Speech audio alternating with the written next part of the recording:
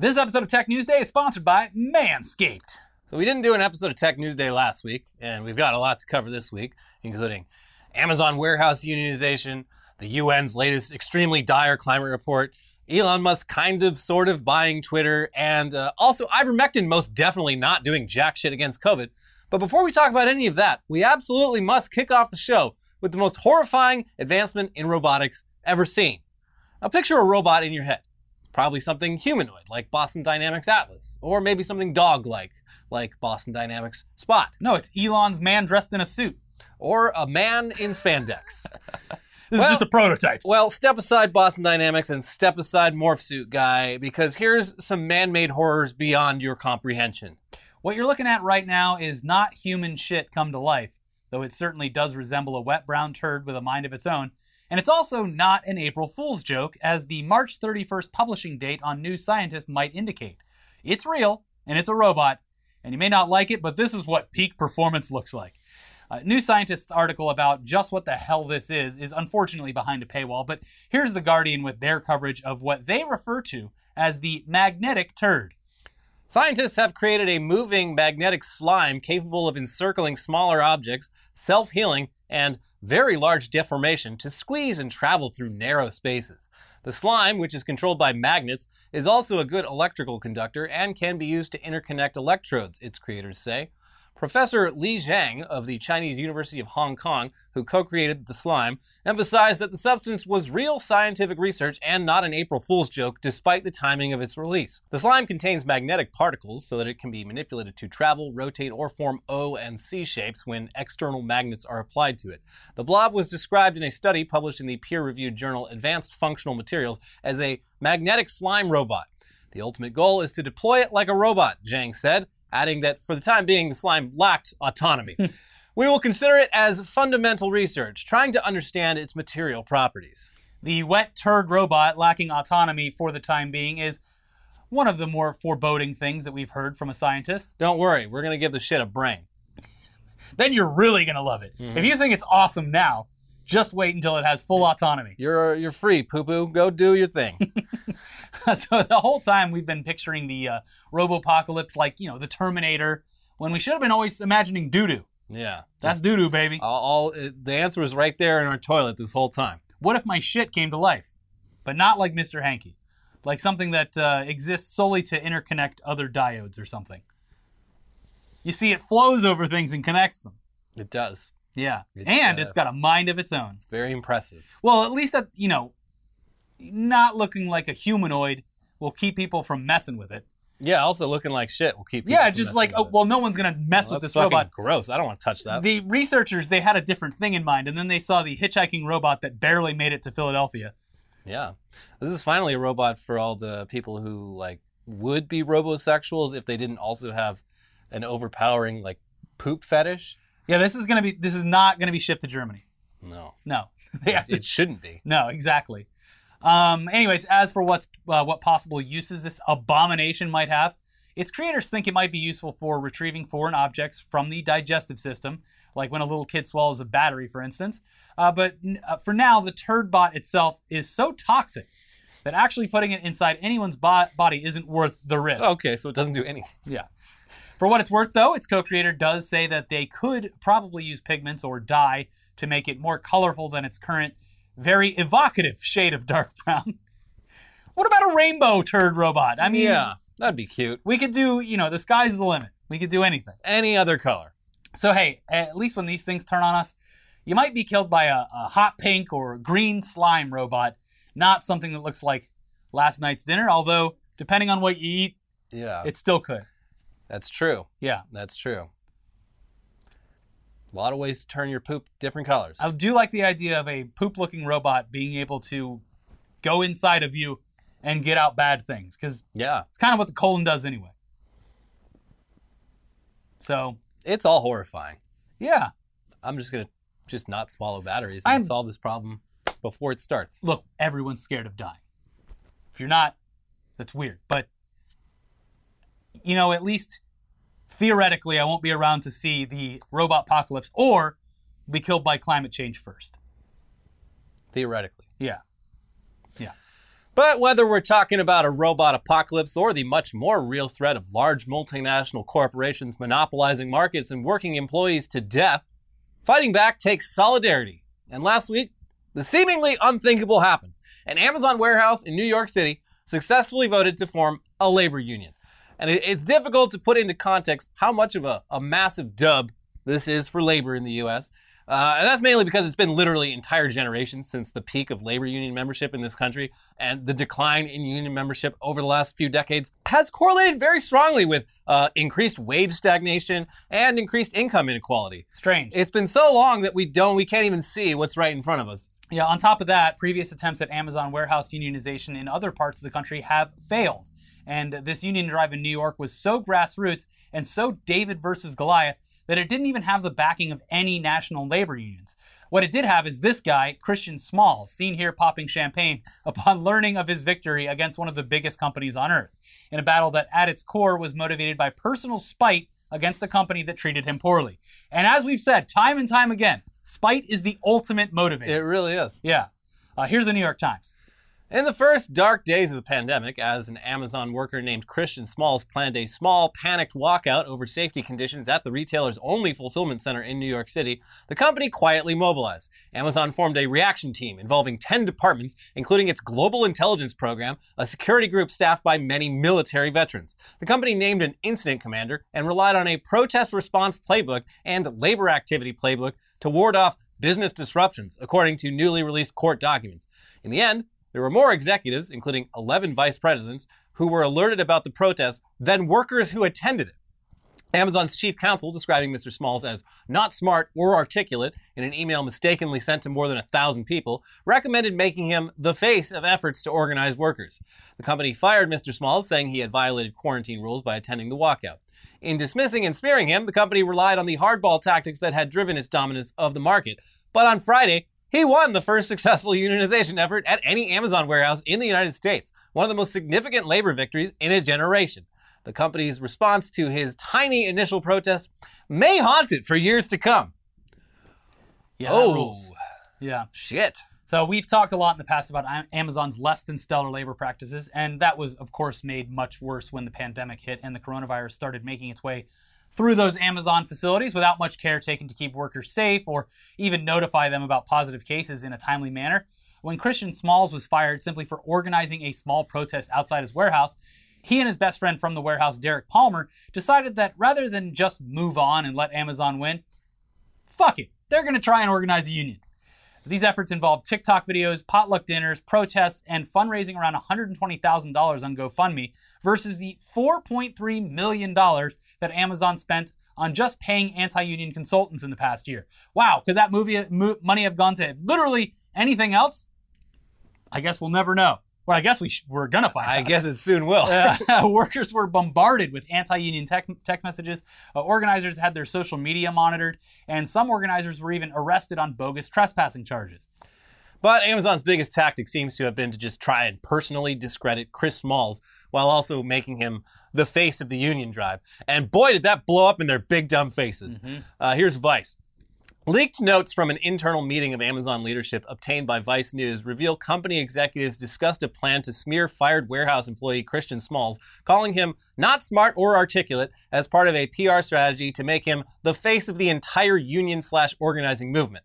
He's not smart or articulate, and to the extent the press wants to focus on us versus him, we will be in a much stronger PR position than simply explaining for the umpteenth time how we're trying to protect workers, wrote Amazon General Counsel David Zapolsky in notes from the meeting forwarded widely in the company. It continues, Zapolsky's notes from the meeting detail Amazon's plans to deal with a wave of bad press and calls for investigations from elected officials following the firing of Smalls.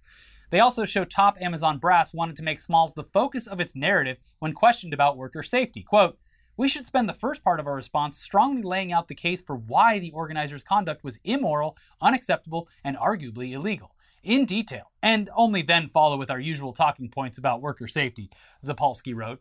"Make him the most interesting part of the story, and if possible, make him the face of the entire union/organization movement." Well, turns out Chris Smalls offered a much more appealing case to his former coworkers than their employer did, and when the votes were tallied, the pro-union side won by more than 10 percentage points. Whoops! They really fumbled the bag. down at Amazon. Mm-hmm. Bezos, just mauling. I do find it rich that, like, and this is the case in a lot of companies, specifically in the United States right now, of like being really lax on any kind of like COVID restrictions at the beginning and then peaks, the various peaks of the pandemic, and then calling someone out for doing literally the exact thing that they've already previously done and been completely fine with ethically and morally, but then when it works in their favor to be like, oh, well, look at this guy getting around a bunch of people without social distancing. Wow. We should make an example of him. Not for any other reason. Yeah, not for anyone's safety, just because it's a good talking point. Yeah, exactly. So there's still a lot of steps that need to be taken now before Amazon's first union actually becomes a thing. And Amazon is surely going to fight tooth and nail every step of the way. But this is a big dub, and it should be appreciated. And it's, typically when these things happen, it opens the door for a lot more of that happening. Yeah, we've seen that with Starbucks. Yeah, at Starbucks, it's generally a lot easier to unionize a small workplace like a Starbucks that has like a couple dozen employees. Unionizing a fucking Amazon warehouse that has... It's impressive. As many as 10,000 employees. Yeah. It's much, much more difficult. Yeah, in one of the biggest cities on Earth. Yeah. So, this, there's a good chance this does have a domino effect. The union vote in Alabama last year or the year before failed, but it was pretty close. Mm-hmm. And, there's going to be probably some momentum behind this. Yeah. But yeah, one of the ways that Amazon is apparently doing damage control is by simply banning all discussion of unionization from an upcoming internal messaging app that they're developing for their employees. Now, of course, overtly banning discussion of unions would be a bad look and also possibly illegal and also like difficult to actually enforce. So what they're actually doing is just banning a long list of words associated with labor organization. Mm-hmm. Here's The Intercept's Ken Klippenstein with the scoop. Amazon will block and flag employee posts on a planned internal messaging app that contain keywords pertaining to labor unions, according to internal company documents reviewed by The Intercept. An automatic word monitor would also block a variety of terms that could represent potential critiques of Amazon's working conditions like slave labor, prison, and plantation, as well as restrooms. Presumably related to reports of Amazon employees relieving themselves in bottles to meet punishing quotas. And some other banned terms on the banned list, of course, include union, grievance, pay raise, compensation, ethics, unfair, slave, master, freedom, diversity, injustice, robots, and the phrase, "this is concerning." So, yeah, pretty broad. Taking this in stride, I see. Yeah, now if you ever have to return something on Amazon, just start talking union terms to the chatbot that you're on. You don't even have to send it back. Here's the credit. Yeah. I don't know. Is it gonna block it? Is it gonna flag it? In any case, this is stupid. I do like the customer service angle of just forcing whoever you're talking to on the customer service side to acknowledge. Yeah. Or slipping pro-union pamphlets into your return items. Yeah. Hi, I was browsing Amazon and I was looking for books about the Soviet Union. It's why is this just a bunch of asterisks? Weird. I'd like to view movies starring my favorite actors, Gabrielle Union. Mm-hmm. Movies like Bring It On. Yes. Why are you having... No, not that Gabrielle. Gabrielle Union. I received this item in the mail and it's already expired. This is concerning. This is concerning. Anyway, much of the current unionization energy that is sweeping workplaces around the country stems, of course, from COVID-19 and workers realizing that, oh yeah, my boss will literally work me to death in the pursuit of profit. COVID-19 in the U.S. is luckily right now at some of the lowest levels seen during the entire pandemic in cases, hospitalizations, and deaths. But another huge surge is not out of the question at all. And if and when the next surge happens, hopefully all the skeptics out there will finally give up on pushing ivermectin as a preventative treatment because it officially does not do a goddamn thing to prevent hospitalization from COVID-19. It does nothing. At the very least, there will be statistically less people talking about it for reasons I can't begin to understand. I'll get banned if I say why. Now, of course, we've known this for quite a while thanks to the numerous studies that have looked into this when researchers certainly should have been devoting their energy and resources elsewhere. But there's been yet another large study into ivermectin that has, surprise, found once again that it is completely fucking useless against COVID. Here's NPR. The anti-parasitic ivermectin doesn't reduce the risk of hospitalization from COVID-19, according to a study published in the New England Journal of Medicine. The study serves as more evidence for what health professionals have been saying for much of the pandemic. The cow and horse dewormer shouldn't be used to treat COVID.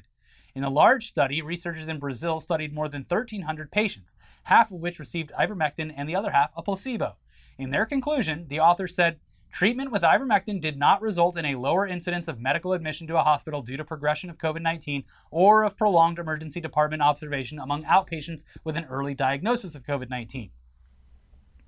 Not even a placebo effect. Yeah. Damn. Yeah.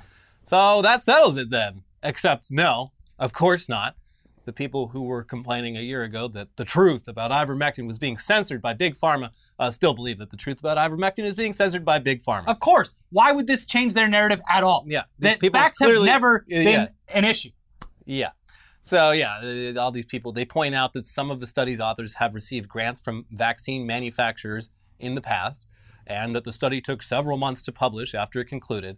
Studies should take long. Yeah, studies should take long, and unfortunately in science, you kind of have to get grants from companies that are evil.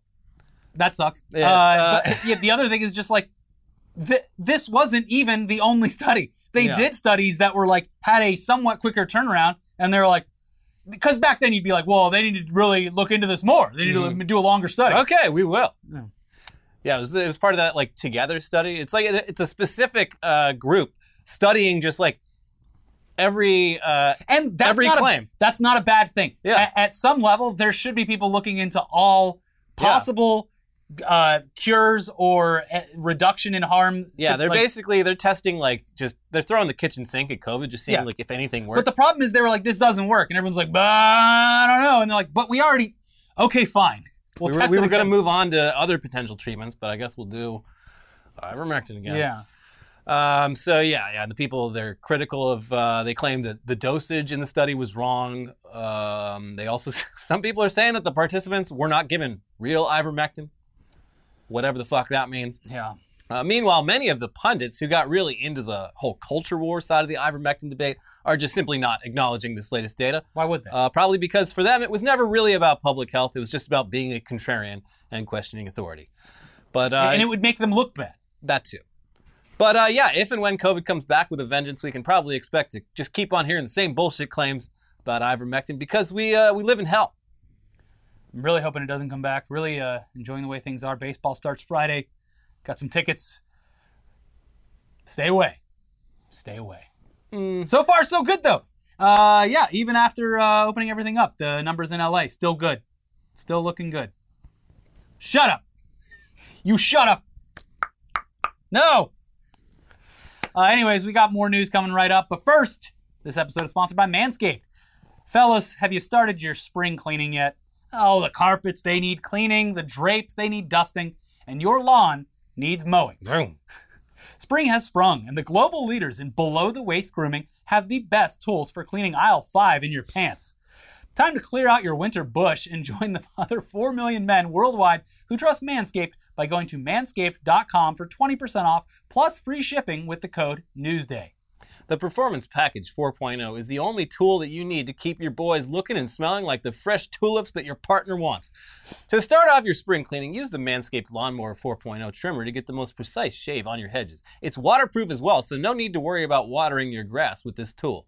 Equipped with an LED light, so you know it'll be a major asset to the new shower routine. I take all my showers in the dark. Yeah. It makes it fun, exciting. Clear your holes and smell the spring air with the Weed Whacker. This nose and ear hair trimmer provides proprietary skin-safe technology which helps prevent nicks, snags, and tugs in those delicate holes. Then make sure to get rid of that foul ball smell with the Crop Preserver, anti-chafing ball deodorant, and moisturizer. And also the Crop Reviver, spray-on toner for your balls. Keep your boys from sticking to your leg and leave them smelling like fresh flowers. Finish off your grooming routine with The Plow 2.0. The perfect razor for the finest shave on your face. Because if you're using the Lawnmower 4.0 on your balls and your face, I'm sorry. I'm sorry. They got the plow now, so don't do that. Yeah, don't do Yeah. The start of spring also marks the start of Testicular Cancer Awareness Month in April. Manscaped has partnered with the Testicular Cancer Society to bring awareness to testicular cancer, men's health, and early cancer detection. Manscaped is committed to raising awareness for the most common form of cancer in men aged 15 to 35 and giving support for fighters, survivors, and families impacted by testicular cancer as part of their We Save Balls initiative. Smell oh so fresh and so clean this spring, and check yourself before you wreck yourself. Get 20% off plus free shipping with the code NEWSDAY at manscaped.com. That is 20% off plus free shipping with the code NEWSDAY at manscaped.com. It's time to throw out your old hygiene habits and upgrade your life. All right, back into the news now with an update to our previous story this week.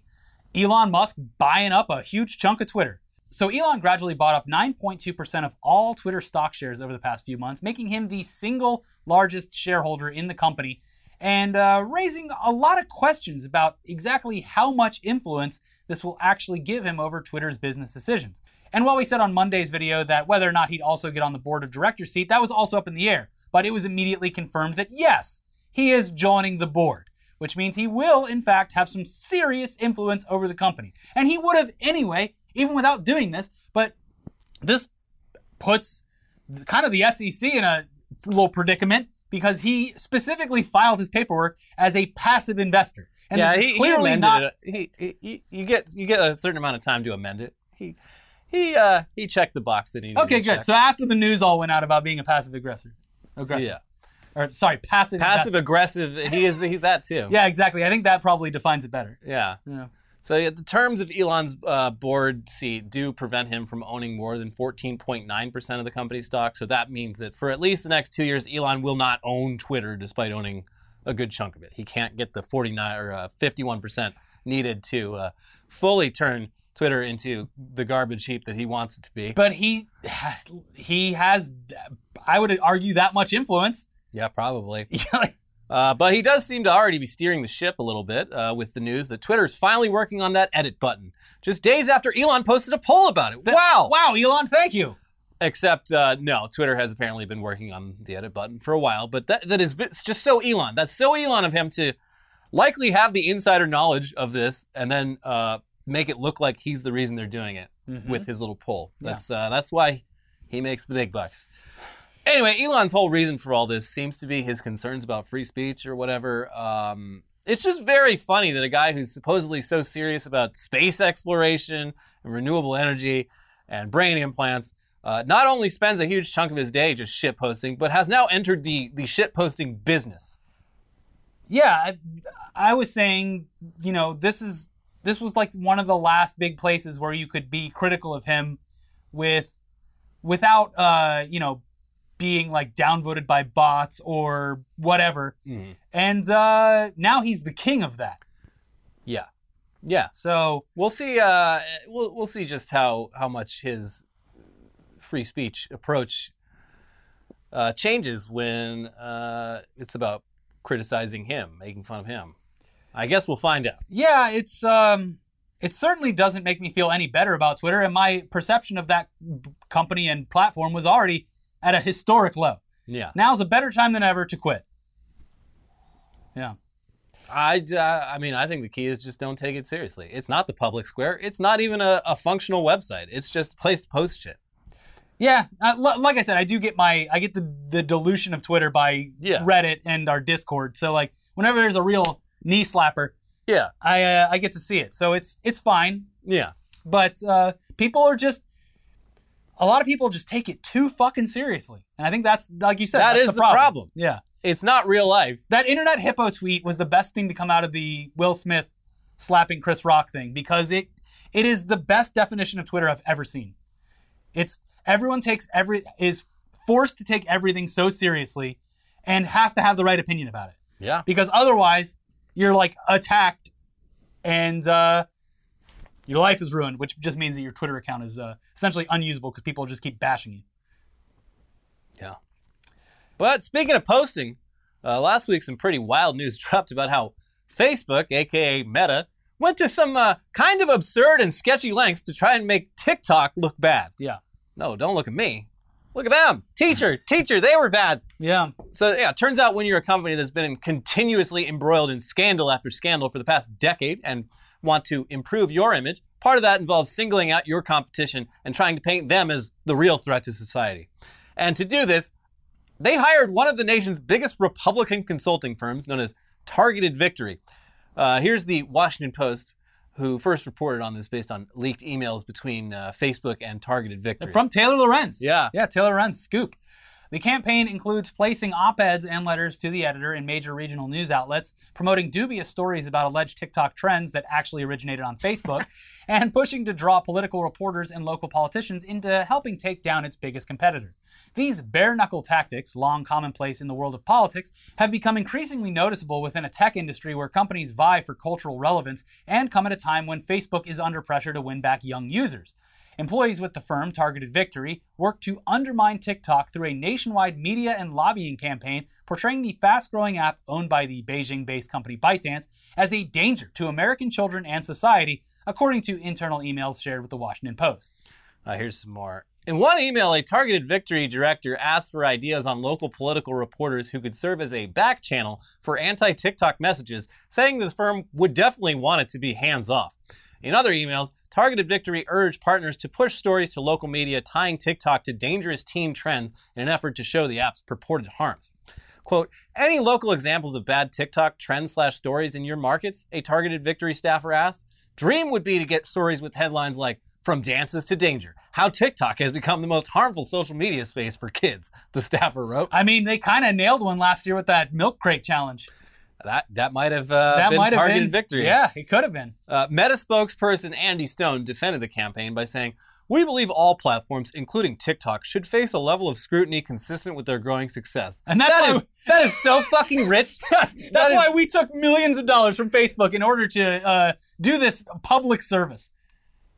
I mean, that's literally a Facebook spokesman saying that. Like, Jesus. Not even the PR firm. The other one. Jesus. Yeah. Yeah, listen, we just think social media companies need to be held to account. Here at Facebook, we believe in accountability for social media. Yeah, that's our number one goal is accountability at Facebook. I also like that, you have to imagine that Facebook has the analytics to see which company would be the most successful at manipulating reality or being able to push a certain narrative. And they're probably just like, diddly-doo-doo-doo. Oh, a Republican company called Targeted Victory seems to be doing that really well on our platform. Yeah. Yeah, we got a whole Rolodex of disinformation purveyors. Yeah. It's very useful. Yeah. It's the one side benefit of just becoming a propaganda tool these past couple years. Yeah. We know all the best propaganda propagators. Targeted Victory even had an internal Google Doc titled Bad TikTok Clips, full of material that they would then send to content-starved local news outlets to get them to run stories like Kids Gone Bad. And, local news consumers love those kind of stories. Yeah, they love scaring parents. It's their bread and butter. In one example, they pushed a Slap a Teacher TikTok challenge that literally did not exist outside of rumors being spread on Facebook. And no surprise, apparently this operation kicked into overdrive back in February when Meta had to admit that they'd lost users for the first time in 18 years. Anyways, TikTok obviously isn't without its problems, that's for fucking sure. But almost anything you can criticize TikTok for is something that Facebook itself has been guilty of. And it's very funny learning that so many of the alarmist news articles about TikTok trends from the past year or so were literal Zuckerberg propaganda. Yeah, and it is like, I just figured it was local news being starved for content because so many of them, I look at it and I'd be like, okay, let's click over to the hashtag. It's like, there's 3 videos here. This is not a trend. Yeah, so and I remember specifically having that pop up and just be like, this isn't like a nationwide thing. This feels like it's being pushed as a nationwide thing. And this happens even more with Twitter. They'll write entire news stories about like public opinion based on just like one random person's tweet. Yeah, being like, oh yeah, people on Twitter saying this is like some person with 5 followers like said something and got no traction at all. Look no further than bad movies which have amazing reviews that pop up on their trailers on TV, where when you look at the fine print, it's like so-and-so on Twitter said that Morbius was riveting. A new Marvel legend finally arrives. Whew. But and this is like, you would think that with things like a knockout challenge or something, Targeted Victory, all they would have to do is buy up some TikTok views and engagement to make it seem as though this trend is going to get other people views. And it's like, then you light the candle and watch it burn. Not to say TikTok is completely free of criticism at all. It has algorithms that'll take you to a real bad place really easily. And I don't know if they fixed it, but for a while there, they were tracking alarming amount of data from people's phones. I feel like iPhones have probably fixed that, but yeah, not great. Mm-hmm. So there you go. But yeah, it's just like, of all people who have no fucking foot to stand on, criticizing TikTok for anything, Facebook would be at the very tip top. Yeah. Yes. I don't remember asking you a goddamn thing. Hey, whoa, we looked into it and our competitor's bad, actually. Yeah, whoa. Anyways, here's some news that you're probably tired of hearing about, but the Earth is on a collision course with climate catastrophe. And the latest report from the UN's Intergovernmental Panel on Climate Change confirms this once again. The latest report is part 3 of the IPCC 6 assessment report. In part 1, they covered the physical science behind climate change. And in part 2, they outlined what exactly climate change will do to the world. Part 3 specifically looks at mitigation strategies for avoiding the worst consequences of climate change. And at nearly 3,000 pages long, it's a lot to take in. But the key takeaway seems to be that there is still time, just not very much. Probably not enough, considering how we've been treating it so far. But here's Gizmodo. In order to avoid the worst impacts of climate change, the world needs to make a serious U-turn over the next 3 years to curb our emissions, a stark new report finds. It's possible to do so, concludes the report, released Monday from the Intergovernmental Panel on Climate Change, but only with serious, immediate, and sustained action across all facets of society. And we have very little wiggle room when it comes to our addiction to oil, gas, and coal. The amount of fossil fuel infrastructure that currently exists or is planned worldwide is enough to push us into levels of warming that are over the goals set out in the Paris Agreement, the report finds. Quote, it's now or never if we want to limit global warming to 1.5 degrees Celsius, 2.7 Fahrenheit. IPCC Working Group 3 co-chair Jim Skia said in a statement, without immediate and deep emissions reductions across all sectors, it will be impossible. Well, sorry, America is very angry at Russia right now, and we got to kick that fracking. We got to drill, baby, drill. I mean, I'm serious. They're using the this war and reduction in oil, the scarcity, to probably push through some pretty severe things that will have untold repercussions. Which, you know, it would seem like a great opportunity to reevaluate our reliance on natural gas, fossil fuels, and all that. Maybe if we didn't rely on these things so much, it wouldn't be such a problem when a war breaks out in a part of the world that everyone else relies on for those things. But no, we're just digging our heels in deeper. And, now, we are going to make the oil now. Yeah. Yeah. So that's great. Oh, God. It's hard not to be hopeless, but hey, we got to, look, things, you probably have something that you're interested in your personal life. Anyways, at this point, it's hard to have any optimism about any of this. Progress is being made, but not nearly as quick enough as it needs to be. Here's the Washington Post. But on one fact, the IPCC is absolutely clear. In waiting so long to take action, humanity has denied itself any chance of making the energy transition gradual or smooth. Humans can unleash only about 500 more gigatons of carbon dioxide to have an even shot at limiting warming to the 1.5 degrees Celsius goal, scientists say. That remaining carbon budget represents only about a decade of emissions at the current rate. If people hope to stay within this budget, the world must roughly halve emissions in the next 8 years. This means coal use needs to be almost eliminated within 30 years, according to the IPCC. Gas dependence should be reduced by 45%. Oil use must fall 60% by the middle of the century. And humans must find near-term ways to slash emissions of potent, planet-heating methane. Some existing fossil fuel infrastructure will have to be decommissioned early or used at less than full capacity, the IPCC says. And even if those cuts occur, the world must also invest in strategies that remove carbon from the atmosphere to have a chance of beating its climate goals. So that's all a very tall order, and it's difficult to imagine that it's going to happen in time, especially considering it's been 32 years since the IPCC's first assessment report, and yet so many of the people who actually have the power to do anything about climate change don't even believe it's real. Mm-hmm.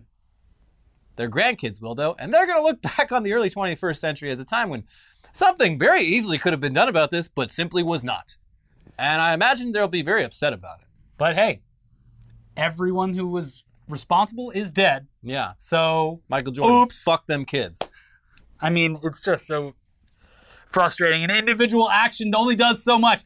It actually does very little. It's great, It's I mean, great. it's like, yes, if everyone did the bare minimum, it would help a little bit. But meanwhile, we've got coal plants just filling the skies with it needs to happen all around, and it needs to be regulated, and there's just no other way around it.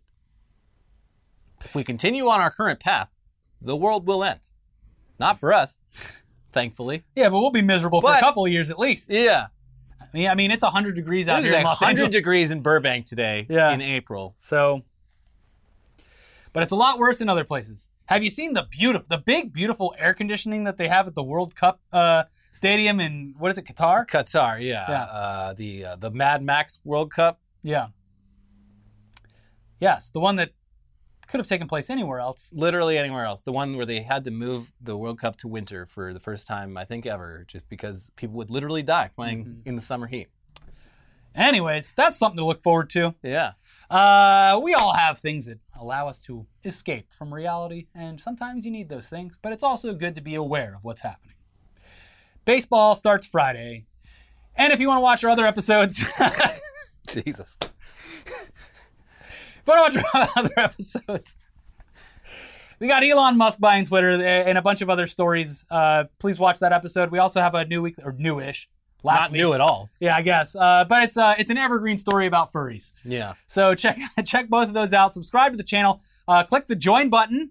Click the join. A lot of people are like, oh yeah, join button exists. Boom. Saw that in the comments. Join up. Join the channel if you want to financially contribute to it. And also, I was reminded at the live event that people do actually listen to the audio-only versions of our shows. So if you're on Spotify or wherever else you get your podcast, search for Internet Today or Weekly Weird News. They're two separate shows.